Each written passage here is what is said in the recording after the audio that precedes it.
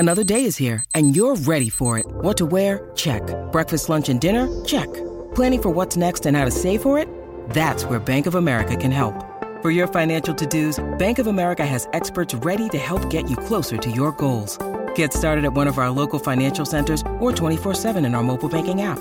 Find a location near you at bankofamerica.com/talktous. What would you like the power to do?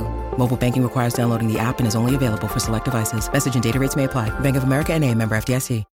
When you need mealtime inspiration, it's worth shopping Kroger, where you'll find over 30,000 mouth-watering choices that excite your inner foodie. And no matter what tasty choice you make, you'll enjoy our everyday low prices, plus extra ways to save, like digital coupons worth over $600 each week. You can also save up to $1 off per gallon at the pump with fuel points. More savings and more inspiring flavors make shopping Kroger worth it every time. Kroger, fresh for everyone. Fuel restrictions apply. One more time.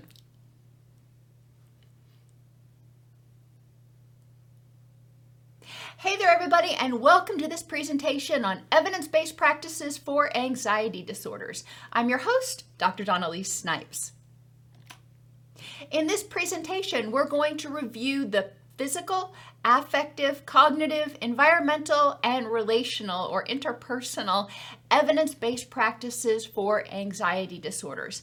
Now remember, the evidence-based practices we're talking about here are practices that have a significant body of research that support their utility or effectiveness for some people with anxiety disorders. No one treatment is probably going to be effective for every single person. Let's start out with the physical. There's actually a lot of physical interventions for anxiety, and it kind of makes sense. Anxiety is a response that happens when our fight or flight system, our threat response system, HPA axis, whatever you want to call it, gets activated. And there's a lot of things that can activate our stress response system, not just things that we think or things that we see or environments that we're in, but it can also be triggered by too much caffeine, sleep deprivation, inflammation, or insufficient vitamin D. So there are a lot of different avenues that we can explore to help people achieve greater amounts of symptom remission. So let's look at some of these. Exercise. And I know some people are groaning because they're like, oh, I don't like exercise, and you bring it up for every single one. Well, unfortunately, or fortunately, however you want to look at it, exercise does seem to be helpful for a lot of different issues. Exercise can be helpful because when people get anxious, they're sitting still and they start feeling anxious, their heart starts racing, there's a disconnect between what their body is doing and what their heart is doing. And the brain has a hard time reconciling what's going on. When people start to exercise, then it basically sort of resyncs or can help resync the heart rate with the body movement. So then when the body slows down, the heart rate slows down. So that's one hypothesis for why exercise might be helpful. And I could go into a long discussion about heart rate variability, but that's an entire other course. Another reason exercise might be helpful, especially low intensity exercise, is because it helps reduce cortisol levels.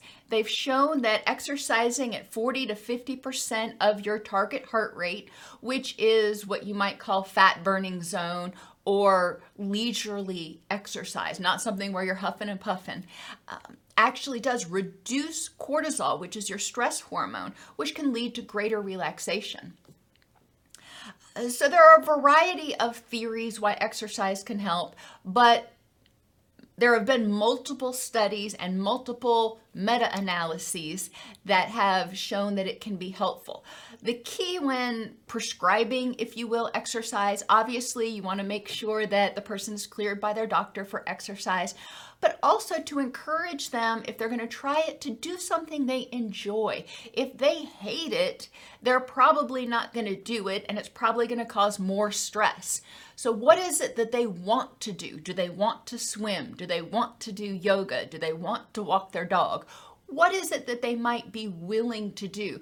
Playing Frisbee, playing balloon toss with their kids. There are a lot of things that you can do that aren't what we would consider traditional exercise that can be very helpful. We're going to talk when we get down to the environment about the benefits they found from being in natural settings. The common term for this right now is forest bathing, and that's a little bit misleading because you don't have to be in a forest, but being in an environment where there's lots of greenery, lots of plants that are photosynthesizing and producing oxygen has also been found to reduce stress. So if you combine exercise with being outdoors in a park or even indoors, maybe in an arboretum, like in Nashville, we have the Grand Ole Opry Resort, and they have this indoor area that there are paths that you can walk in. There's actually a waterfall and a little kayak boat tour sort of thing.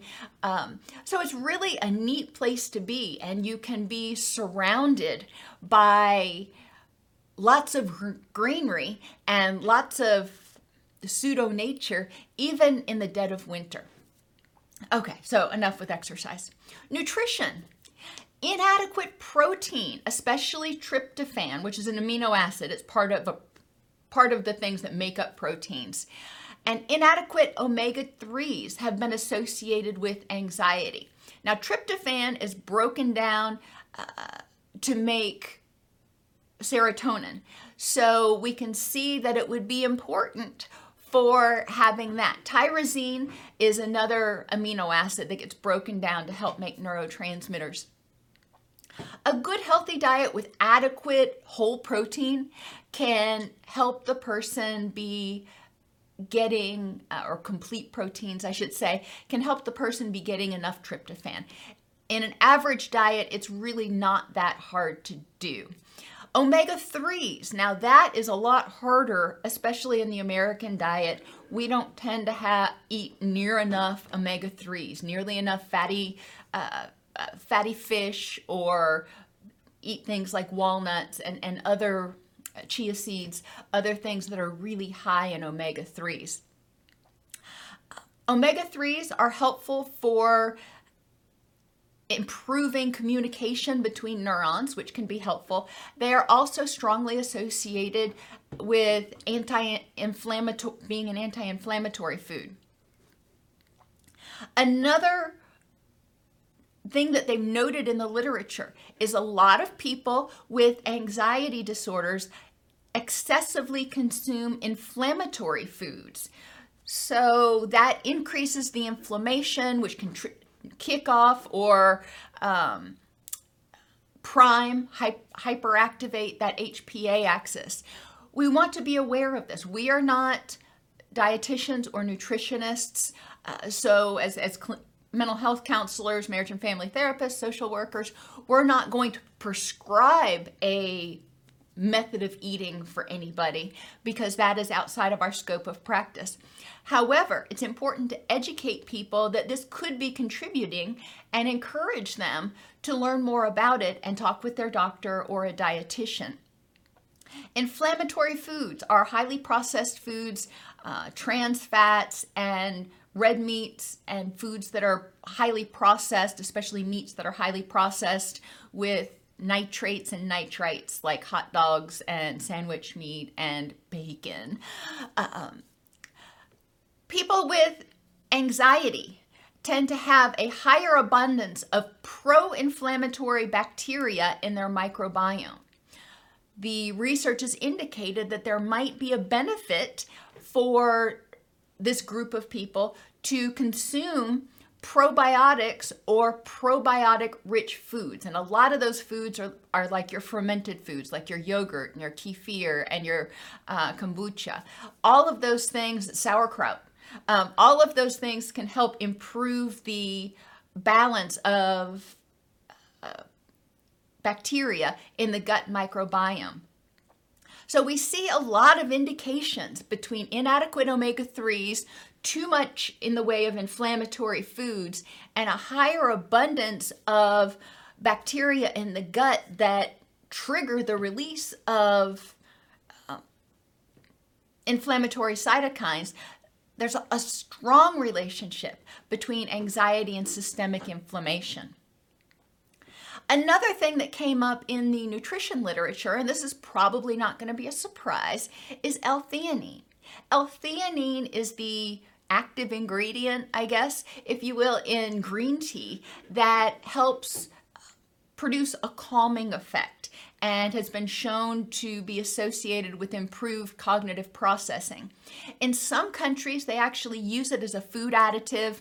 There's one type of gum that is actually made, chewing gum, that is actually made, and it's supplemented, or it's enhanced with L-theanine that provides that boost throughout the day.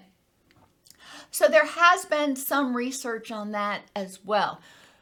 Always check with your doctor before trying to take any supplements. Repetitive transcranial magnetic stimulation, or RTMS, has also been found to be very effective with a lot of mental health and mood disorders, anxiety included. RTMS is not something you can do at home. It's something you have to do in a clinic where someone's been specially trained for where to put the electrodes to stimulate your the right areas of your brain. But it's non-invasive. They don't have to implant anything. They just put little electrodes on your head. That has been shown to be effective, and in most major cities there are clinics where you can receive RTMS treatments. It may be something that we refer out to a clinic for, and we work in consultation with that clinic as the counselor, and then they're the ones that provide that sort of treatment.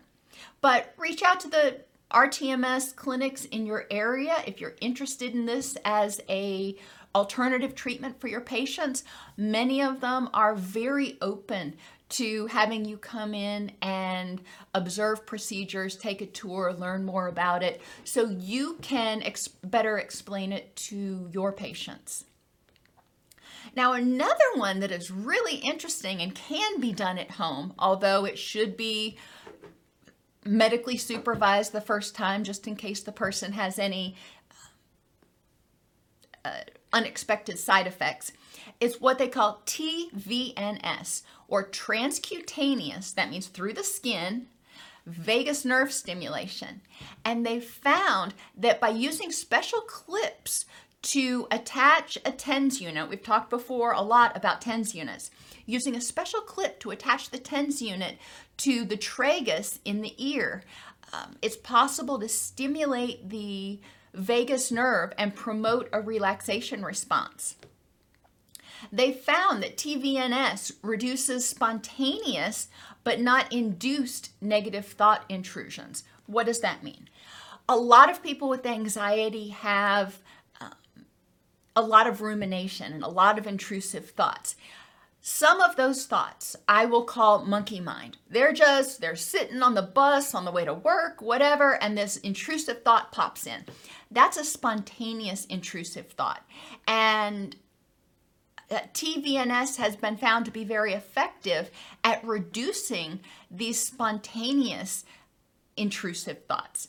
The induced negative intrusive thoughts are ones that are brought about by being presented with a stimulus. They are thinking about a meeting that they've got to go to, or they see a picture that reminds them of something of the past that triggers those negative thoughts.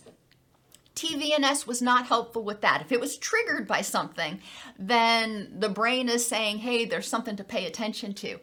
But the TVNS actually does slow down or dampen, at least, the spontaneous negative thought intrusions. It kind of helps people learn to tame their monkey mind, if you will. TVNS has been shown to improve heart rate variability, and it's important to understand more about the vagus nerve, more than we can go into in this presentation, to really understand the connection between TVNS and heart rate variability. But basically, very, very simply, heart rate variability is what you want. You want your heart rate to be slower when you're relaxed and increase when you're stressed, and then go back down when you're relaxed. That's good heart rate variability. If you are stressed, or whether it's physically, like being overtrained or being sick or having anxiety or what have you, a lot of times your heart rate stays elevated. So instead of going from 60 beats a minute to 100 beats a minute and back down, it may be from 80 beats a minute to 100 beats a minute and back down. And a lot of us who exercise and pay attention to our training recognize that if our resting heart rate is staying too high, that's our body's way of saying it's still under stress and we shouldn't do an all-out, intensive workout in the next day. We want to wait until our resting heart rate is back down to where it should be, so we have a greater amount of heart rate variability. When we're putting in our effort, it's up here, but when we're relaxing, it can come back down. Anyhow, low heart rate variability or lack of heart rate variability indicates that there's an underlying level of persistent stress. TVNS helps reduce that underlying level of persistent stress, so you have increased heart rate variability. It's really cool when you stop to think about it. And because of the ability of TVNS to stimulate the vagus nerve, which stimulates the relaxation response, it also helps heal, if you will, maybe recalibrate, whatever word you want to use, the HPA axis. So there's fewer stress hormones coursing through the body, less amount of time, which contributes to reduced inflammation, which is another thing that causes stress on the body. So TVNS is really cool, and it can, like I said, it can be done at home with a relatively inexpensive TENS unit and an ear clip. However, since it does stimulate the vagus nerve and it is associated with heart rate and everything else, I always recommend that it be done under supervision the first time, and definitely under medical supervision with somebody who has any sort of heart problems or has a pacemaker or anything like that. They definitely need to work with their doctor or their cardiologist before they start doing any of that. Massage. Massage has been found to be very helpful both with and without aromatherapy. Not everybody's down with aromatherapy, but massage itself has been found to be helpful. Interestingly, acupoint massage or specific body reflex area massage shows a larger effect than general massage. Well, I can see where that might work because I hold tension in specific areas. And when I work the knots out of those particular areas, it helps a lot. I am a firm believer in acupressure and acupuncture. So I can see how by addressing those particular acupoints that it might produce a greater sensation of relaxation than just an overall body massage, which may feel great, but it may not have all of the same physiological effects. Another one, a free one that people can do, laughter. And yes, you're like, excuse me, but laughter has actually been found to decrease cortisol and trigger the vagus nerve. You have a nerve called the trigeminal nerve, and I'm going to talk about that in an upcoming presentation, hopefully early next week.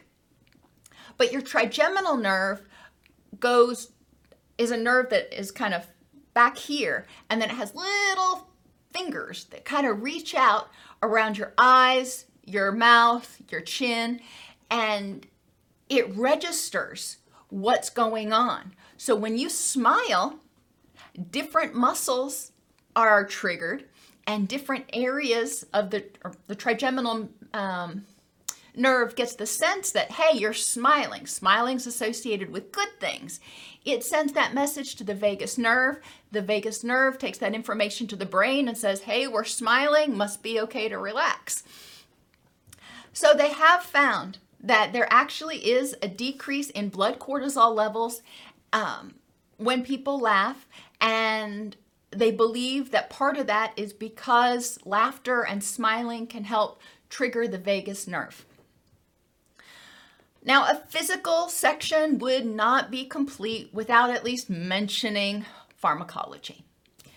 Our SSRIs, selective serotonin reuptake inhibitors, and our SNRIs, selective norepinephrine reuptake inhibitors, are still the first-line treatment for anxiety. Unfortunately, SSRIs and SNRIs have a pretty hefty panel of side effects that a lot of people don't want to deal with. The next in line is often what they call the GABA analog medications like gabapentin.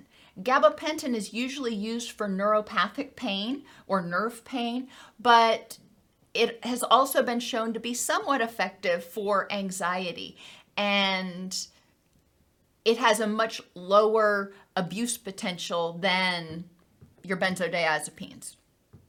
The third in line is often atypical antipsychotics like Seroquel and some of those others. They reduce dopamine levels, but they also can be somewhat sedating, and as such may reduce the fight or flight response, may reduce the neurochemicals that are contributing to feeling keyed up and on edge. Benzodiazepines, because they have been shown in some studies to contribute to the development of neurocognitive problems in some people with regular use when they get older, benzodiazepines are sort of losing favor. Additionally, they are highly addictive, highly addictive, and it's very easy for them to be misused. So they have lost favor as the first line treatment for a lot of people with anxiety disorders. Cognitive behavioral mindfulness has been shown to be super effective for anxiety. Why might that be? Well, if you start feeling anxious, a lot of times people start feeling anxious and they don't know why. Mindfulness is awareness, non-judgmental awareness of the present moment. It helps people get grounded. And when people become mindful of what's going on around them and become mindful of the present moment, they are not attending to those intrusive memories or whatever. And they are also recognizing, hey, at this moment in this context, I'm actually safe. I feel okay. They start becoming more aware of what they are able to address and what they are not able to address. Mindfulness can contribute to a sense of safety and personal empowerment a lot of times. Mindfulness also, especially the grounding exercises like 5, 4, 3, 2, 1, 5 things you see, 4 things you hear, 3 things you smell, 2 things you feel, and 1 thing you taste. That can help divert people's attention to, what's going on around me right now, instead of thinking about whatever that stressful issue is. And it can help them downregulate that stress response, get into their wise mind, so then they can more objectively return to thinking about that problem and figure out, okay, all right, my initial stress response is done. What can I do about this situation? Another cognitive behavioral technique, it's an oldie but a goodie, systematic desensitization or exposure and response prevention. In systematic desensitization, people gradually are exposed to their threatened situation, whether it's public speaking or being around dogs or snakes or spiders or whatever. They're gradually exposed to it and they learn how to trigger the relaxation response. So they start by thinking about being in your office where it's safe and thinking about a feared situation. They rank their anxiety, which usually it ramps up, and then they practice relaxation techniques until they can think about that situation and not get a strong stress reaction. They can think about that situation and it's like, okay, that doesn't feel so scary. Then they remember I emphasize gradually. Then you start saying, okay, you can think about that situation now. What about being in the presence of that situation? Maybe going to the auditorium while it's empty, while nobody's there, going to the auditorium where you're going to give your speech. So there are gradual steps that the person takes. Each step, they stay there until they can be in that situation without having an extreme stress response. They feel like they've mastered their emotional reaction to that situation. You work all the way up to actually doing or experiencing that feared stimulus, but it takes a while. This is not something that happens in a day or 2 sessions. A lot of times it's multiple sessions that it takes the person in order to develop that mastery. And it's much, much better to go slowly so they don't feel anxious going into the activity or the exercise. Now, there is another type of exposure and response prevention that's called flooding. And I didn't find a lot of current articles on using flooding for anxiety situations. What flooding is basically taking the person and putting them in that situation that they fear, and staying with them until that they can de-escalate. That's always been somewhat controversial. Systematic desensitization is a much kinder, gentler, empowering method of doing the same thing. But with systematic desensitization, you're still preventing the response. They're there, the first session, they're thinking about being in that situation. They're not in it, they're nowhere around it. They're thinking about being in that situation.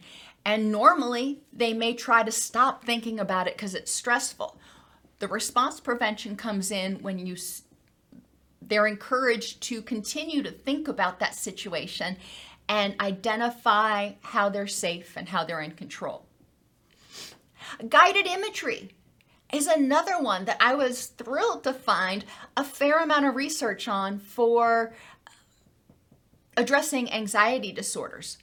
The 2 most common and most effective strategies with guided imagery are using guided imagery to re-script aversive memories.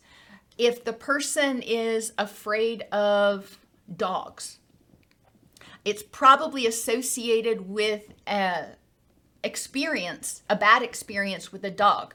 So going back and re-scripting that aversive memory, looking at it and saying, what else might have been going on? When they're in the moment, all they see is this dog lunging at them. But what else might have been going on?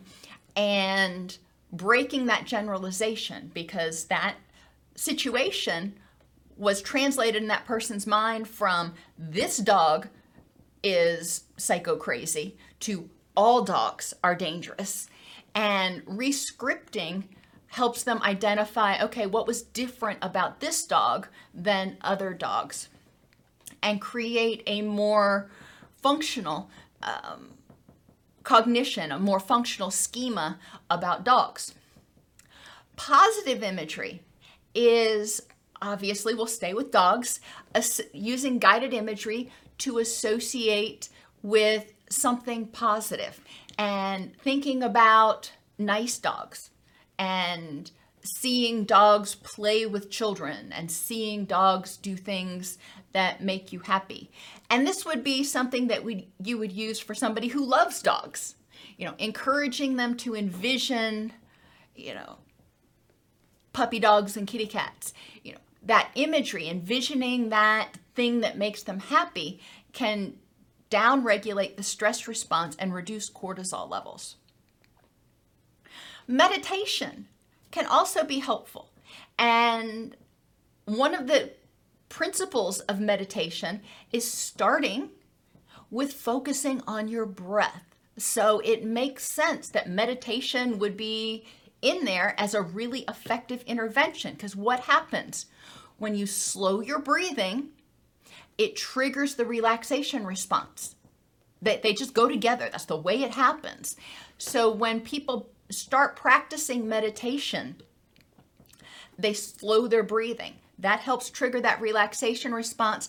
And then meditation also encourages people to focus on something.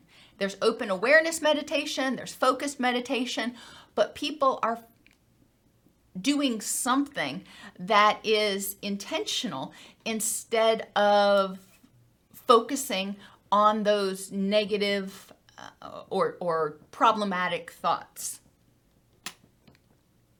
Aromatherapy can be used either as herbs where they're taken orally under doctor's supervision, because a lot of herbs, even though they're just herbs, plants, spices, whatever you want to call them, they can alter serotonin levels. They can alter cytochrome P450 and affect levels of other medications the person is taking. So I always strongly encourage people to make sure their doctor knows what herbs they're taking. Essential oils don't have near the effect on cytochrome P450 because you're not ingesting it. They may increase neurotransmitter levels in the body somewhat, but I have seen no evidence, I've seen no studies or reports of inhalation of essential oils, just smelling them, negatively interacting with any medications. Now, you don't want to ingest essential oils. You don't need to put them on you. Some people have a bad reaction when they put them on them. But simple inhalation, whether it's sniffing the bottle or using an atomizer. German chamomile, valerian, lavender, magnolia bark, lemon balm, ginkgo, saffron, kava, and passion flower have all been found to be useful for reducing anxiety. I mentioned earlier forest bathing, and it's somewhat misleading. I believe it's Japanese, and I'm sorry, I can't remember the particular origin of this treatment, but that term translates very loosely in English to forest bathing, so that's what it's called in the research. But being in natural settings where people can inhale the additional oxygen, which is helpful, that is produced by the photosynthesizing plants, as well as the terpenes, those parts of the plant, I guess you want to say, that produce aromas, those scent particles. Terpenes have been associated, just like in aromatherapy, with producing healing effects and calming effects in people. And they found that terpenes from live plants are effective at helping reduce pain and anxiety, not only in the average population, but in hospital-bound populations. And music therapy. I have 3 different references for music therapy here. Music therapy was found to be extremely effective for helping reduce anxiety, especially generalized anxiety. However, none of the studies, go figure, none of the studies really talked about the actual methodology. Were they listening to classical? Were they listening to hard rock? Were they listening to anything they wanted to? What were they listening to for the music therapy in order to produce the desired outcome?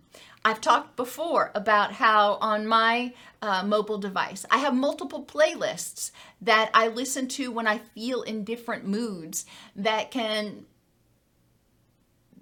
that sort of jibe with whatever mood that is. I have one that's more ruckus for when I'm feeling frustrated and angry. I have one that's happier for when I'm just in this giddy mood. And it really depends on my mood what I want to listen to. So I would be interested in exploring music therapy a little bit more to see exactly what qualities of the music therapy are effective. It could be that, just like some of these other interventions, listening to something that you like to listen to that actually focuses your attention away from the anxiety-provoking stimulus is what you need. So whatever it is that's going to capture your attention is what you should listen to. I don't know that to be true. And I would be interested if any of you have experiences with listening to music to help yourself calm down or cope with feelings. You know, what is it about the music that helps you feel better? I'd be interested to know that if you want to drop that in the comments. And finally, relational. Virtual reality has been shown to be valid for the acquisition of social skills and improving the symptoms of social anxiety disorder. Virtual reality is awesome because it's one of those sort of intermediary steps between being in a group of people and being all by yourself. So virtual reality can be an excellent tool to use for that. Virtual reality has also been used for exposure and response prevention. Maybe somebody's afraid of snakes and you don't happen to have snakes handy that you can bring in for systematic desensitization. Virtual reality can be used in that stepwise process to help people get more comfortable about being around snakes. With snakes, for example, understanding how to look at a snake and tell with reasonable certainty whether it's poisonous or not. In most places, there's very few poisonous snakes. There are a few places where there's a bunch of them, but in most places, there are very few. In Tennessee, I think there's 5. Knowing what those 5 look like is a good start. Knowing how to look at the head shape to get an idea, is this one of the venomous ones or non-venomous ones, that can be helpful. So people can actually increase their comfort and awareness of snakes in virtual reality so they feel more confident identifying a venomous versus a non-venomous snake before they actually have to encounter one. So there are a lot of different ways that we can use virtual reality, and we're just now beginning to sort of scratch that surface. Anxiety disorders have many different origins. Often, one single treatment will be insufficient for full symptom remission. Current evidence-based practices recognize the involvement of the vagus nerve, the microbiome, nutrition, and maintaining anxiety disorders. Massage, aromatherapy, environmental interventions, cognitive therapy, and virtual reality can all be considered as treatments in addition to or instead of, if somebody doesn't want to use medication, to enhance traditional approaches to anxiety treatment.